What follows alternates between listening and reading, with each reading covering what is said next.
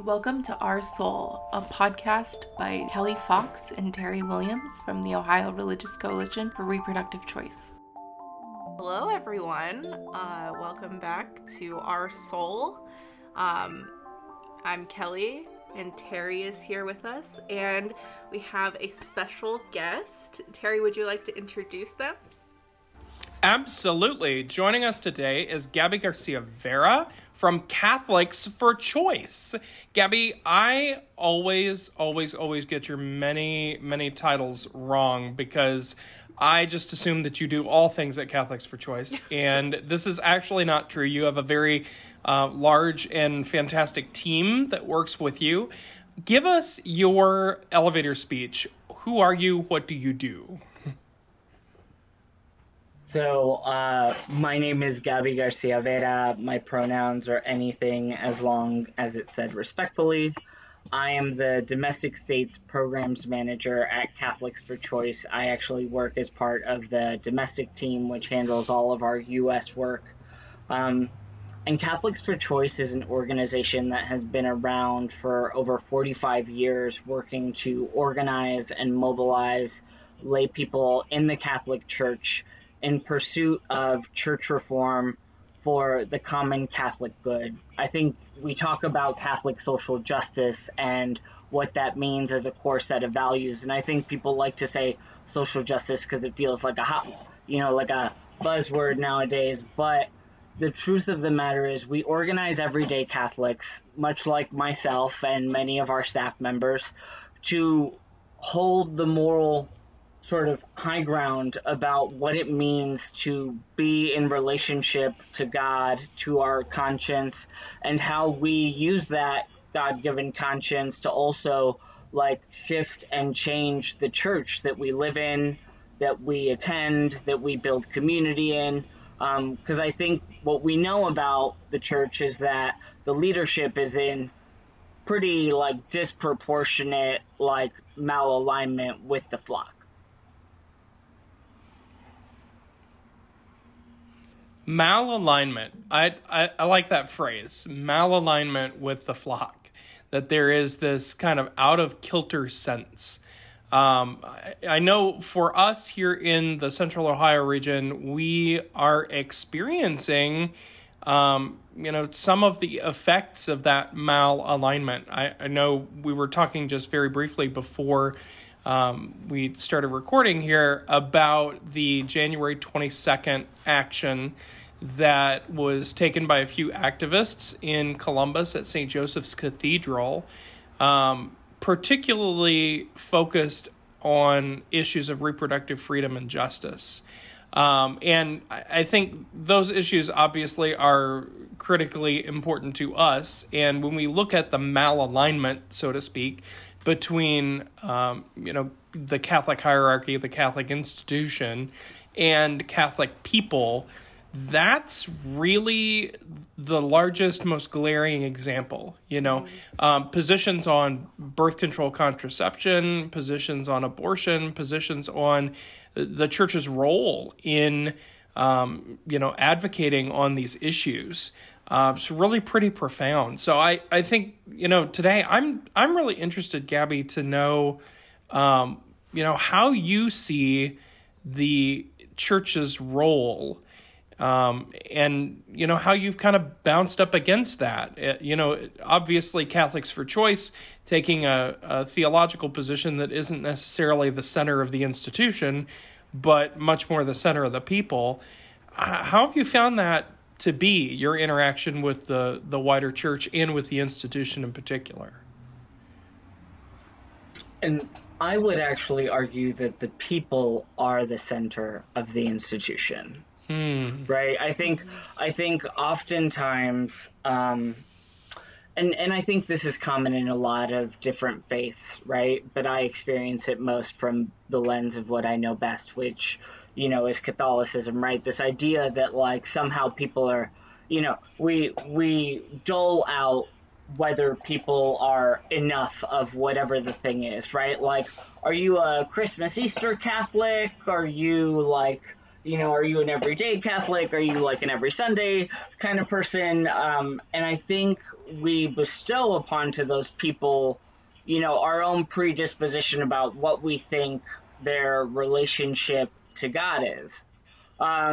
Yeah, and quite simply, right? It comes down to that, I think, sometimes. And what I think is really interesting is like this disconnect from church leadership, this fixation and fascination with like reproductive like oppression and control, in particular over women, but like in very clear and divisive ways that like sprawls out into like LGBTQ areas, right? Like oftentimes the juxtaposition, and this is an old strategy from the marriage equality fights, and right, I think people used to like try the old trope like, oh well, if you do reproductive health rights and justice work, then you must not be like LGBTQ. And I think everyone was like, wait, what?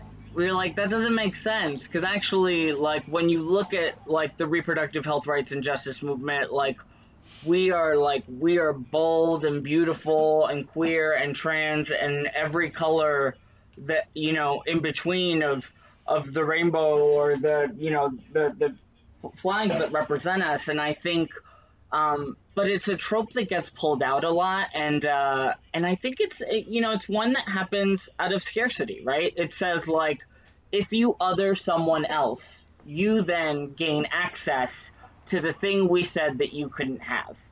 You gain favor, by pushing people further out, which, I mean, I don't know about other people, but like the Jesus that I knew growing up, like hung out with the poorest of the poor people, like, was flipping bank tables and talk, and cared about public health as, washing people's feet as an act of service, but also like in this moment, I think such a profound sort of understanding, like the juxtaposition between that and now, right? Like someone refusing to wear a mask and someone looking at someone and says, let me wash your feet, for you have walked the streets that I have without no shoes, right? Like what does that look like? And and this fixation on abortion, right? This fixation on controlling women's bodies without allowing women space at the table to have a vote, to have an opinion, to hold leadership positions, like that, that just doesn't work anymore. And I hear from a lot of people that tell me, well, you're never going to change the church. And I get it, right? Like the Catholic Church as an institution has been around for hundreds of years, right? And you don't get to be that old without, one, having your own set of secrets, but I think two, without building a foundation to like hold on to the power that you have amassed. And I think the way that we really have to think about it is, I ask people all the time, I say, and it's sort of is just really to like shake them a little out of like the way that they're thinking, because I think far too often we think that if change doesn't happen in this very finite box, then it doesn't happen, or it's not worthwhile. I tell people, I'm like, do you believe the Catholic Church to be an institution that like believes in warmongering? And they're like, what do you mean? No. And I was like, cool, can you sit with me and talk to me about the Crusades? And people are like, oh, okay. Or I say, did you know that in the late 60s, early 70s, the Catholic Church, the U.S. Conference of Catholic Bishops disavowed racism in this country?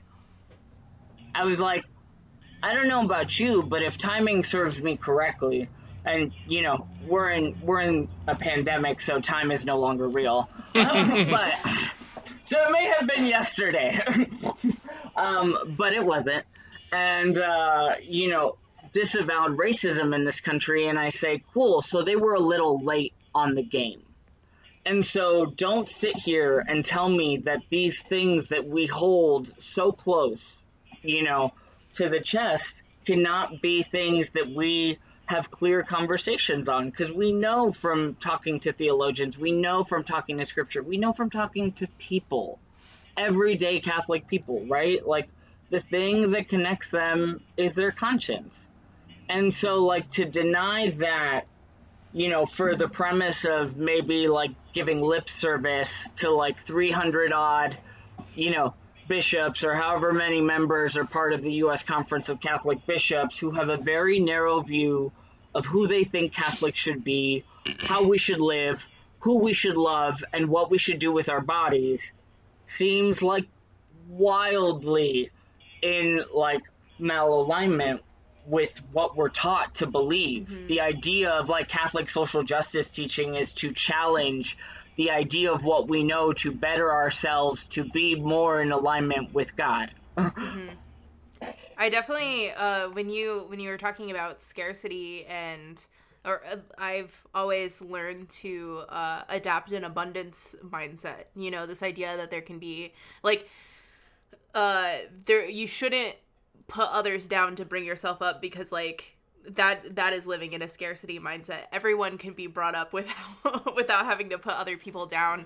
I just really appreciate that conversation about scarcity versus abundance mindset. And I think like I've been doing a lot of work around restorative justice. Actually, by the time that this podcast goes out, there will be an announcement about a restorative justice a restorative justice book club that I'm going to be doing every month, to talk about the idea of pursuing a model of justice that is not based off of a scarcity mindset, but rather off of an abundance mindset, and the idea that we can restore community and build each other up and still have accountability and justice and stuff like that.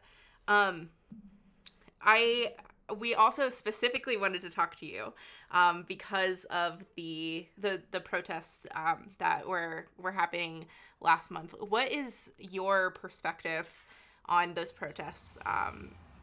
Well, and just before you give us your overview, Gabby, just to clue some of our listeners in who may not have been paying attention to all this news, there was a protest on the 22nd of January during a Respect to Life Mass is how they term it, but it was an anti-abortion mass happening at St. Joseph's Cathedral, the Cathedral Church for the Columbus Diocese here in Central Ohio. And there were somewhere more than 6, but less than 12 people, I'm not even quite sure how many exactly, came in with signs and chants and disrupted the Mass at the end of Bishop Brennan's homily. And they did so because there were so many individuals in that particular gathering, that 200-person attendance, who were responsible for clinic harassment at the clinics that many of these protesters volunteer at on a regular basis. So the folk who had been outside yelling at people trying to get their health care at these clinics, you know, on Monday and Tuesday and Wednesday and Thursday, on Friday, members from clinics came and followed them to church and came on up inside their church for, 4 or 5 minutes. And it really caused a big hullabaloo in our region. So all of that is context. Gabby Garcia Vera, you as a Catholic layperson, as a representative from Catholics for Choice, as a really cool voice in this work, in this movement, what are your thoughts? So I think that Mass is a sacred place, right? And I think like we're gonna talk about this in the way that it deserves to be talked about. This is not black and white. It is complicated. Like, feelings get caught up because it is personal and it feels super sacred to people. So like, before we move forward, let me just say that this part of the conversation may be uncomfortable. And what I hope that folks walk away from is some self-reflection onto which maybe to hold that experience that allows us to dig a little deeper, to find the sort of the meaning, the understanding, the resolve to like hold something with somebody that feels uncomfortable. Because honestly, I think we don't do enough of that. Mass, and these are all my personal opinions. I will say that, at least the section in particular. I believe Mass to be a place that is very sacred. A lot of that is because for me, my faith is very tied to ritual. There is like a very matter of fact way that I engage when I am at church that makes me feel very connected, whether I share political like ideology with the people around me or not, right? Like there is something about the movement, the cantor, the homily, right? Like how we show up in those spaces and do similar things just collectively, even if we're not doing them at the same time, or even if we're not doing them in sync, that for me is very transcendent in relationship to my own connection to Catholicism and why, I'm still a practicing Catholic. So don't ask our opposition because they find all types of wild things to say.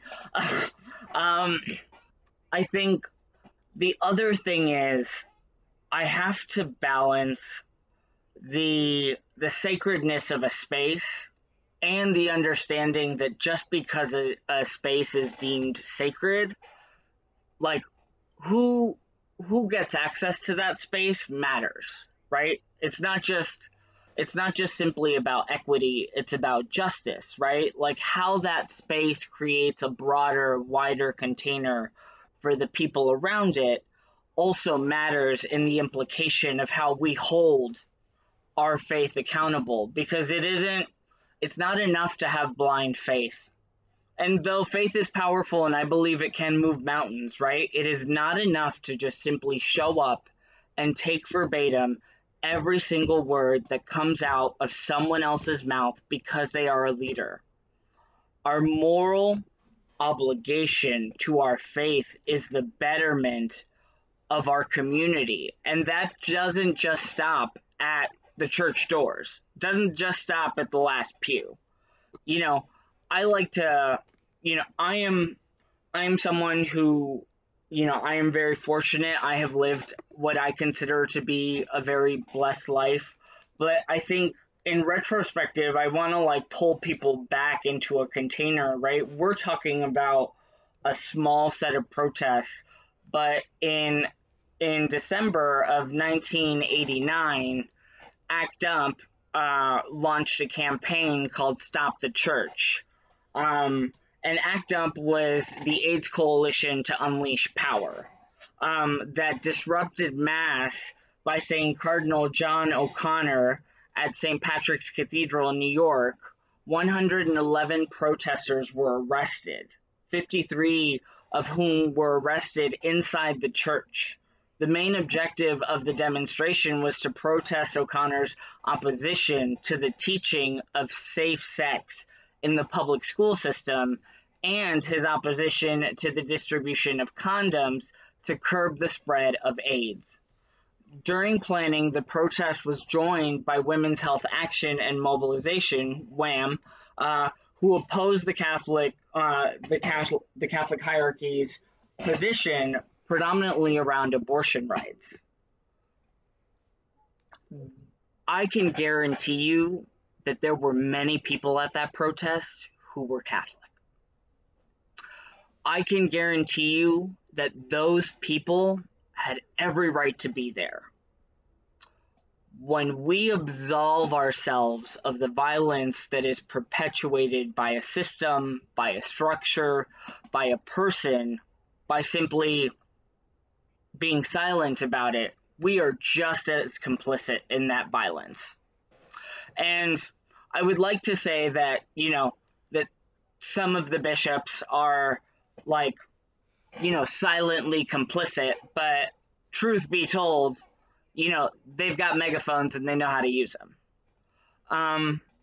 And I question I question how sometimes in the same service they can go from talking about how we are a community, how we love each other, how we show up, how we build with one another, and then encourage people to do something like hinder someone from getting healthcare, right? Like, because clinic protesters, they're not just like they're not like, little gnats flying around, right?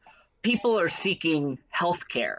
People are coming to clinics in our communities, making a decision for themselves about their bodies in their own good conscience with whoever the people is that they deem the right people to share that decision with.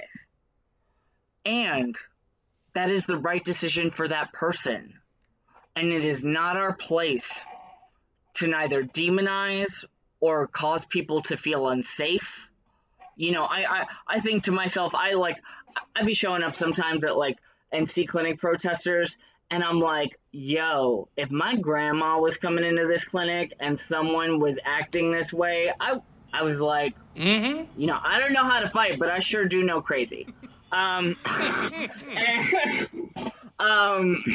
let me catch the spirit, and I have also, and in that same vein, everyone's own lived experience is different, right? And I have also sat outside of clinics with people and pulled out my own rosary from my pocket and said, may I pray with you? And in those moments, some more colorful than others, of course. But I think in those moments, what I hope that people see is that, we are connected. For me, ultimately, the conversation becomes, do we believe that our conscience connects us to God? If so, then the answer is simple. Then the decision that we make with our conscience and for ourselves is the decision that God bestows upon to us through divine connection.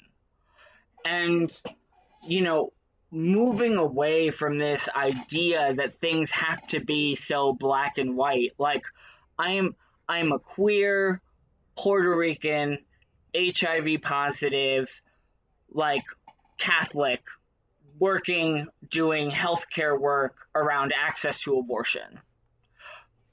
By all means, I should maybe blow up when I walk into the church, according to some people.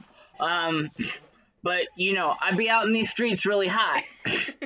and and it's not that easy, right? It's also just not that easy to separate ourselves. I think the divine intricacy of our lives is to really, we begin with all these scattered pieces, and the work of our life is really to pull them together, tether them to ourselves, and build the person we're supposed to be. And when we give so much lip service, I think, to the rhetoric, to, you're a good person if you're this, you're a bad person if you're that, that's a very narrow definition. And I feel for the people, because when I tell people where I work, the number one thing they tell me is they tell me about heartache. They tell me about a time that they feel like they were tossed aside by the church. They tell me about times in which they showed up as their full selves, beautiful and bold and unapologetic, and were turned away. And that, to me, feels like such a disservice to the thing that we teach people. Absolutely. And, Gabby, I really appreciate your way of framing sacred space and unsafe space that's created, often by the same people, by the same hearts, by the same hands.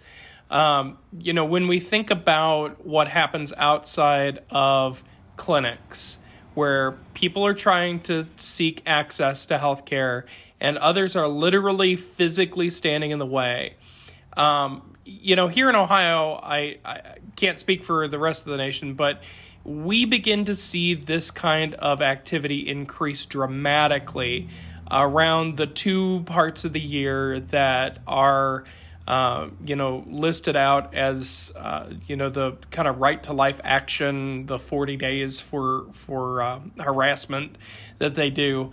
And we're starting right now to prepare for the beginning of another one of those terms. They begin on Ash Wednesday and continue for 40 days. Ash Wednesday this year is the 17th of February. So we have clinics in the state that are training whole new, armies, for lack of a better word, of clinic escorts, because they know in Capital, Care Clinic up in Toledo that they're going to have Catholics praying the rosary, trying to stop cars from accessing private parking at a clinic, because the people on the sidewalk want to make that space unsafe for the people who are trying to come in. They want to make anti-sanctuary in that space. And I'm constantly amazed at the number of folk who want sanctuary for themselves and who want to deny sanctuary to others. Particularly in spaces that should be sanctuary already. We should have sanctuary space when a person decides to go see a medical professional. You should not feel unsafe seeking medical care, seeking health care in these United States, and certainly not as a result of people who claim faith as a motivator. I'm just so interested in this moment of, so if I'm Protestant, by the way, so a lot of this process I have to really kind of open myself to a different way of seeing institutions and hierarchies. My thought is, what can pro-choice Catholics do today, right now, to help support reproductive freedom in the Catholic Church? If I'm a pro-choice Catholic sitting at home and I'm hearing this, what can I do right now to get in the fight, to get in the struggle? If you are a pro-choice Catholic out there and you are listening to this, first and foremost, we are many and we are the majority. So do not fear. I want to say that again. We are many and we are the majority. I hope that you please check out Catholics for Choice, our website, which is catholicsforchoice.org. We're also on Twitter. Instead of FOR, it's the number 4. But then the other thing that I want to share with people is, I hope for the people that feel called, that feel that they can do this in safety, I want people to share their stories. Tell us about what it's like to be a pro-choice Catholic. Because so often what I hear from people is that doesn't exist. And I hear that because the people who stand in the pulpit speak very little about what the people who sit in the pews think or believe or how we live our lives. They talk a lot and very subjectively, right, about when and how to sort of lean into conversations. But we are out there, and Catholics have abortions at the same rate as other people. So the average number is 1 in 4 women, and we say women in that phrasing in particular because the data sets are just not yet sophisticated enough where we have been collecting trans data to adequately account for trans masculine folks or for gender nonconforming folks, right? Because we know that many people receive abortion care, not just simply women. But I think, tell your story about your own reproductive health care, right? Are you a Catholic using condoms? Guess what? You're 99% of Catholics are using a form of contraception banned by the Vatican. And that's the most basic, right? I think about how much of our story never gets told. Who gets to own it? And why isn't it us? Why do we feel shame when we sit in the majority? We know that the people around us are engaging in Catholicism in beautiful, deep, rich ways that are informed by their own conscience and by their decisions for themselves and about their bodies. And the only way that we change the narrative is by saying, you know what, like, we're not going to hide anymore, right? And this is a tactic that we saw, queer people revolutionizing basically the entire world, as far as I'm concerned. Just out here being like, we're really amazing. Thank you all for coming. We're going to tell our story right now because shit was really hard. And then once we're done, you can no longer turn away and say, oh, but that's something that happens to other people, or that's something that doesn't happen in my family, right? And we saw this same energy in 2010 around the immigration movement. We saw undocumented folks, right? Like, coming out about their own status and talking about being undocumented, right? And all of a sudden, overnight, people had language. People knew somebody. People had family, community, right? And I think that is what we are on the cusp of. We are on the cusp of the great Catholic Revolution, right? Like, what does it look like when our story is told by us and for us, and, like, with God, right? Because I think, like, people that are getting abortion care in this country, and people might want to vilify it and say whatever they want, but truth of the matter is people are showing up faith in hand to make decisions for themselves that they struggle with, but that they know to be the right decisions for themselves. Amen. And I want to respect that. I want to love that. I want to love up on that. I want to teach. That is the Catholic social justice teaching I want to hear about. Amen. Okay, so Gabby, I'm so grateful to have you on. I feel like you have it's just really great to talk to you and to hear your perspective. And and one thing that you said, you were talking about, like, the heartbreak that you get or you hear when you tell people what you do. And one of my things, kind of like why I started off at Ohio RCRC about a year ago as an intern, and then just never left. And one of the reasons that I wanted to work here is because it makes me so upset to hear of the people who have stepped away from their faith, or who, like, are going through crises of faith because they don't believe that their morals align with a religious background. Like, I know people who, they've grown up in really religious spaces, and they're very queer and very pro-liberation in all its forms, and then they're like, what do I do? Like, how can it doesn't feel like it aligns. And so I just wanted to talk a little bit more about your thoughts on that, because I know that for me, I find myself being very angry that people who prioritize oppressing others are controlling the institutional churches and pushing other people away. But I would love to hear your perspective on that.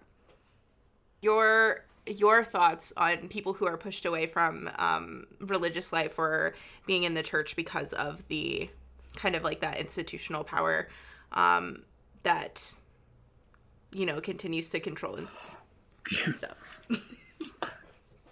Yeah, I mean, wow. Talk about scarcity as a model for, like, oppression. Because I think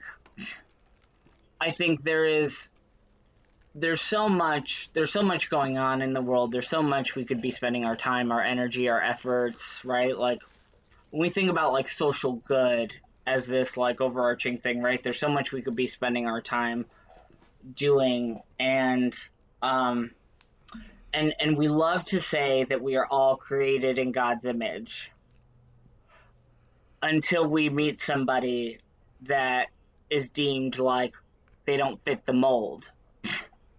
And I think, like, it is such a scarcity culture that feeds into this idea that people are somehow disposable because they do not fit like the like A, B, or C like model of like what you're supposed to be. You know, and I tell people all the time, like, people are like, how can you justify all the things that the church has done? And I was like, you know, the church is a lot of people. I was like, church is like 70 million people out in these streets. And I was like, now the Catholic hierarchy of the US in particular, like 300 some odd, you know, men, you know, like, that's a little bit more of a narrow playing field for me. We can have a conversation about accountability, right? Heavy is the head that wears the crown. You want to lead? Cool. Then you have to assume that responsibility. And I think that part of the most destructive part of scarcity culture is it tells us that the thing that we know to be true in ourselves, the thing that we know is like sacred about what connects us and tethers us to religion, is actually like not for us. And that's not true. That's just like inherently not true. It's like, it's a lie that gets pimped out over and over and over again. And like, no one gets to have your faith just because it doesn't fit in a nice, neat little box, you know? Everybody has a story. You know, Brene Brown says something that I think is super powerful. She says, you know, everybody has a story that'll make you feel like you're on top of the mountain, and everybody has a story that'll bring you to your knees. And in that same aspect, right, like, that alone should tell us the complexity of the breadth of life. Like, and so when our lived experiences don't match up, you know, side by side perfectly in this little formation, it's because they're not meant to. It's because every single expression of who we are is an expression that is both divine but informed by like who we are, right? I bring so much of, I think, what I have learned about my own faith into almost every part of my life. And it really wasn't even until I started working at Catholics for Choice that I talked about being a person of faith, that I even like acknowledged it, because I think for a long time I felt this really intense hype about, well, if I tell people, then they'll think that I am somehow not supportive. And part of that, and I think here's what's up. If you are a person who feels called to like to hold space with people, hold space for difficult conversations, because those are sometimes the most transformative conversations. When we show up as our full authentic selves, we give the people around us permission to be exactly who they are. Yeah, when you just said that, that reminded me when I was in college and I was trying to decide whether to pursue seminary, I made the decision to like completely forgo I was a language arts education major, and I decided to change my major to literature so I could graduate in 4 years and go to seminary.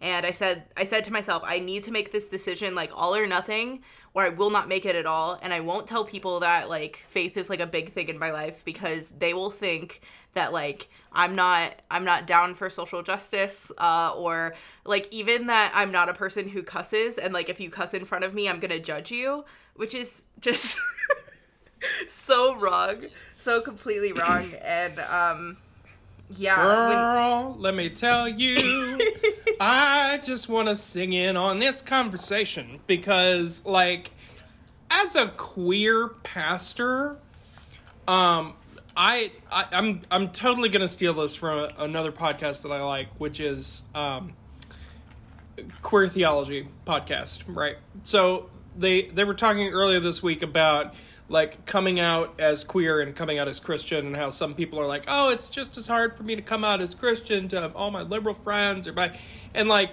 how that's just a false equivalence. But it's definitely a difficulty. And as a pastor, it is easier for me to be open with people initially about my views on abortion, same-sex marriage, you know, the Electoral College, pick an issue, right? So much easier than to start the faith conversation. Because the moment you start the faith conversation, you bring all the baggage that somebody else has into the room, and you don't even know it, right? We don't even know what baggage folk have around the church, because, you know, like Gabby, you said earlier, the church is a whole lot of people out in these streets, right? Like, there are a whole lot of expressions. So what does that mean? It is like at least a 2-hour conversation when I meet somebody and they're like, so, you know, like, what's your faith background? Oh my God. Like, we're going to have to talk for a long, long while because it's really complicated. And like the Brené Brown quote, right? I think everybody has that really complicated, fully fledged out, beautiful and tragic story about how they've come to find meaning in the world. And we don't contextualize people and people's experiences that well in this society, because we want something that's going to fit in 140 characters, or like, you know, be able to get mashed into a Facebook post that doesn't get truncated and, you know, get that out into the world. And that's not at all big enough for the God that is expressed in all these faiths, you know? Ooh, Lord, I'm feeling a little Pentecostal up in here today. Got back to my roots here. Good conversation.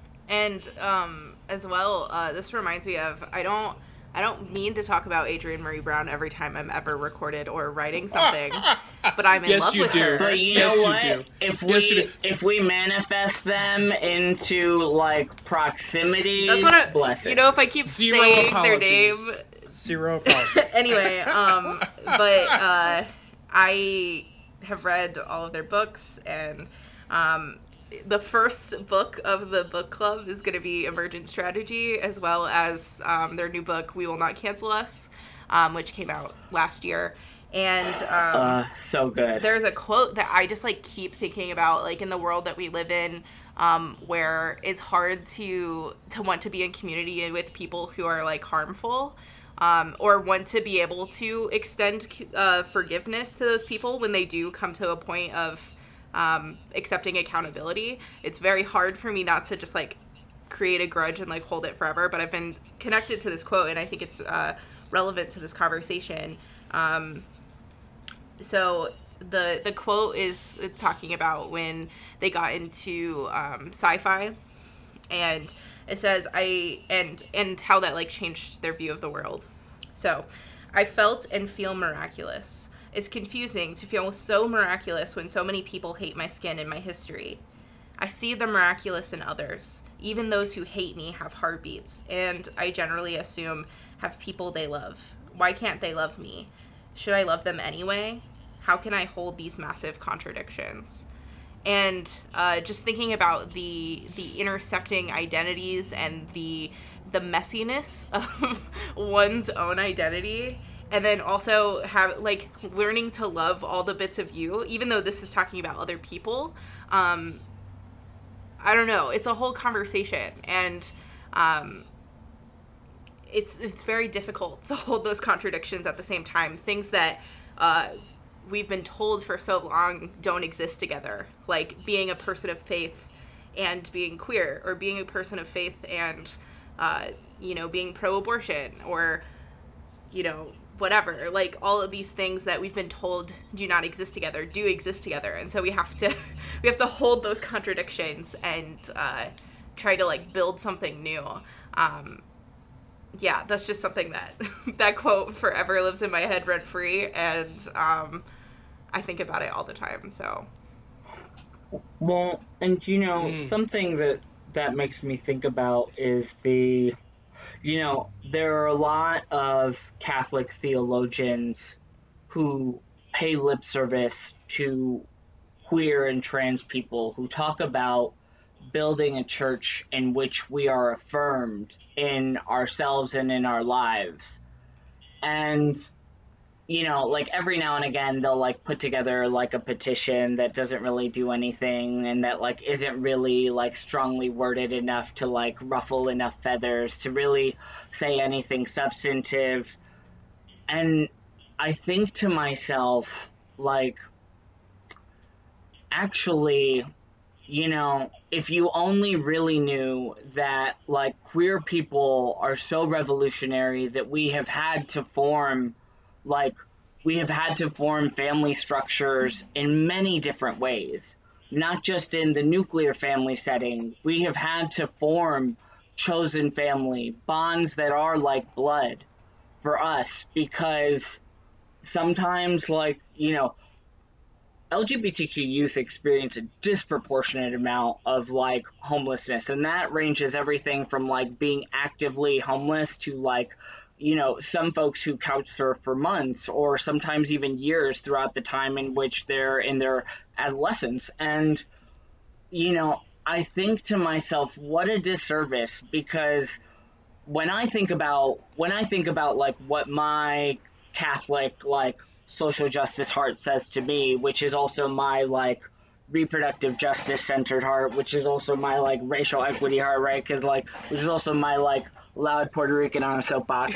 The thing that I sit with is like, don't you dare show up to this conversation and talk about affirming LGBT people when we know that many Catholic hospitals across this country deny people care based on their gender expression or their gender identity, that they like don't prescribe PEP or PrEP, which is like pre-exposure prophylaxis, or post-exposure prophylaxis, which is like a once a day but used to prevent the spread of HIV, like after or before transmission, that they don't provide emergency contraception, when doing rape kits in some institutions, and that those decisions are not made by medical professionals. They are made from direct, like, imperatives from the hierarchy that inform our healthcare. And then the flip side of that is, and here's where the rubber really meets the road for me, I think, is, I think about what it would take for me to have a family in this world, right? So I could certainly hire someone to be the vessel and carry my own children. And at the same time, I think to myself, there are so many people in the system who just want somebody to love them. And like showing up in those moments, and also realizing that like many of the adoption agencies that are private adoption agencies are religiously affiliated in a lot of circumstances, and like have gone to bat at the state, local, federal level, you name it, right, around expanding religious refusal laws to exclude LGBTQ people, right? My ability to live in this world, to build a family, looks really different because of the way that people preach from that pulpit. My ability to raise a family and to have a children and build community is hindered by our church's opposition to not only who we are, but to our ability to like live and exist and reproduce, and like also just like execute decisions about growing our families that like we don't get to make because they have stolen that from us. And so like, every time someone has a hot take about like how being queer is like the next like great revolution in the Catholic Church, I think to myself that like the queer revolution of the Catholic Church will not and cannot happen without reproductive liberation, without the acknowledgement of, women and non-binary folks in our like leadership structures, in our movement, with dignity, and not only with dignity but with the equitable footing to be able to take leadership. because it's not enough just to stand in the background and be a fixture on a wall. So you know what I mean? So I didn't know we were gonna get here, but since we're here, I'm gonna. So because I as a pastor, well I love where you're at, where you're going. As a pastor, I have ecumenical relationships in my community and beyond. Having served in multiple capacities on a statewide basis, I have quite a few. To use the kind of a turn of phrase, I have Catholic friends, right? So when I knew that we were going to be having this conversation today, here a few days ago, I asked a few of my Catholic clergy friends, what do you know about Catholics for Choice? And, what do you think about their work? And it was fascinating to me, the number, all but one, who said, oh, I think they do fantastic work, but please don't ever quote me on that. Don't say I said that. And it was fascinating because there is this sense that y'all are doing this great work that even the clergy can acknowledge privately, but publicly, that's a no-go. So I asked one of my colleagues, who I know very well, because we were slightly overlapping in seminary days, and back in those days we were allowed to take language classes down at the Josephinum and other things. So I've taken coursework at the Pontifical College Josephinum in Worthington. And, I asked my colleague, I said, so, you say that they do great work, but you can't say it publicly. What is the main issue behind publicly supporting some of these transformations? And his answer was curious for me. I mean, it was so fascinating, and I'm interested to hear, Gabby, your reflection on it. He said, well, you've got to understand that the moment we admit that reproductive freedom is something everybody should have, that gets us all tangled up into the gender question, which will really mess us up because we have kept the ordination path in the church void of women for so long.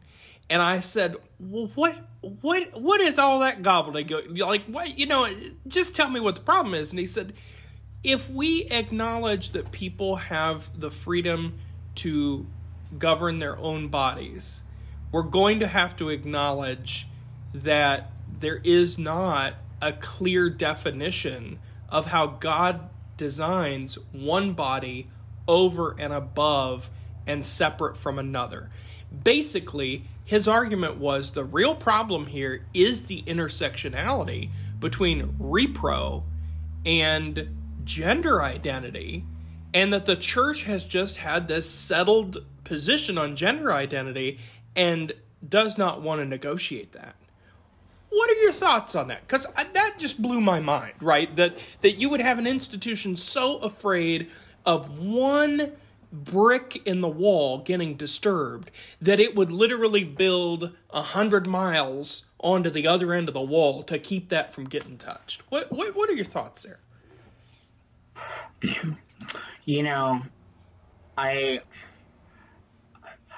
One of my favorite analogies is, the sort of glass ceiling. I say that to say because broken glass shatters. And just like that, things change. And I think that the real root of what we see here is patriarchy, right? We see an unwillingness of men to relinquish any type of power, to acknowledge women in the same way that they would men.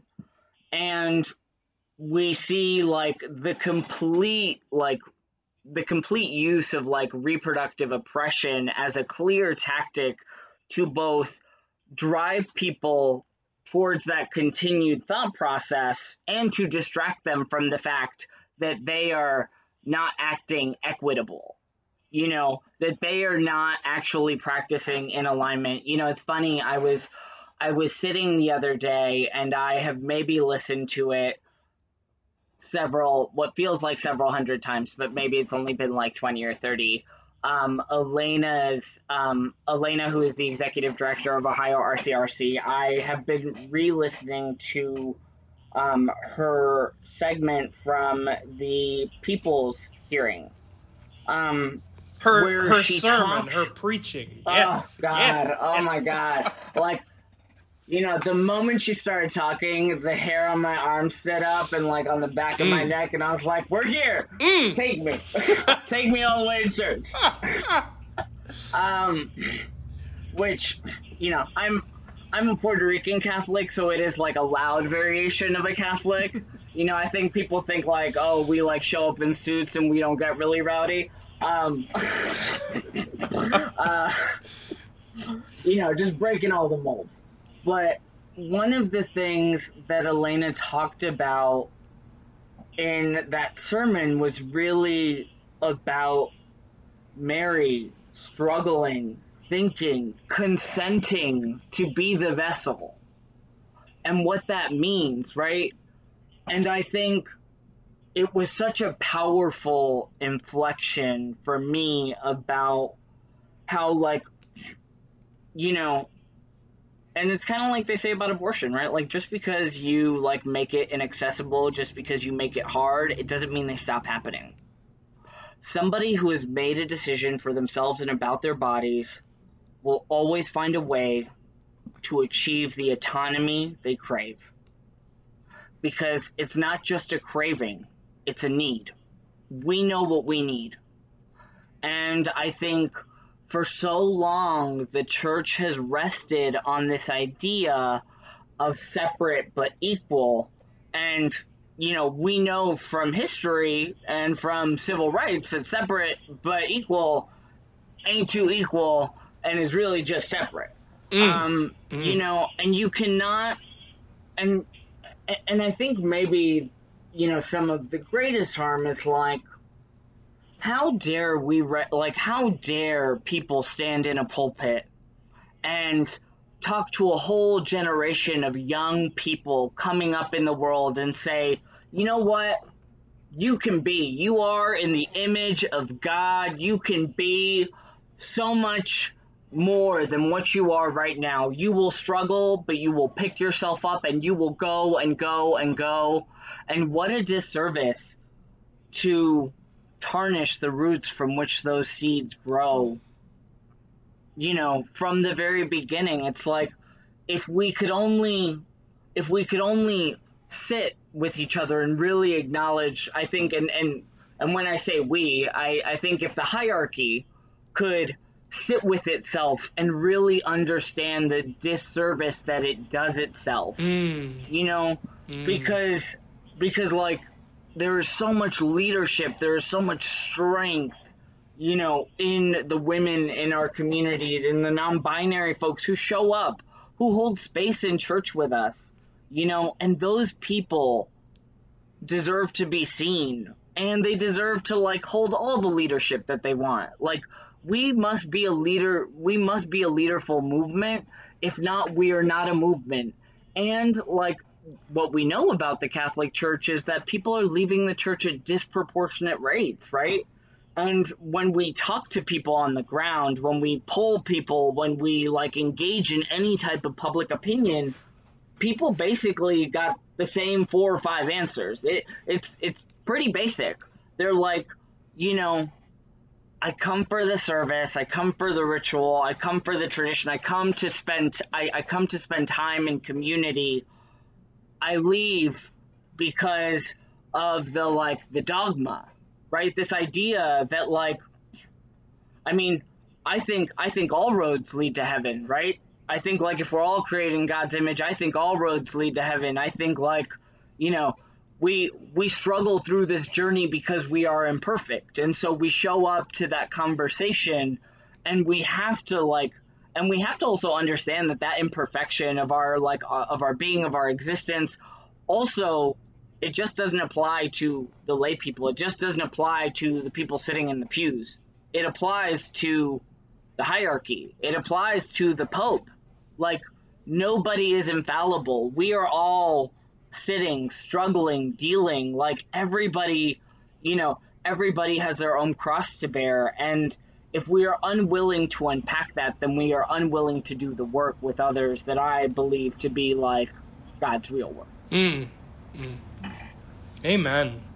Well, Amen. I feel like we could talk for several more hours. Days. Yeah. 40 days, perhaps. But it's been... We didn't say all that. But, yeah, it's been great just talking to you and hearing your perspective and all of that. I feel very blessed today. So thank you so much for being on with us and giving your perspective and just blessing us, like I said. So thank y'all for having me. I really appreciate it. Great. So we will be back in 2 weeks with a new podcast episode, and we will talk then. Okay, goodbye. Remember, you can always check out previous editions of Our Soul on our website at ohiorcrc.org/podcast. And while you're there, feel free to look around at all the other super cool content we have to offer to help you faithfully speak out for abortion access and reproductive freedom all across Ohio.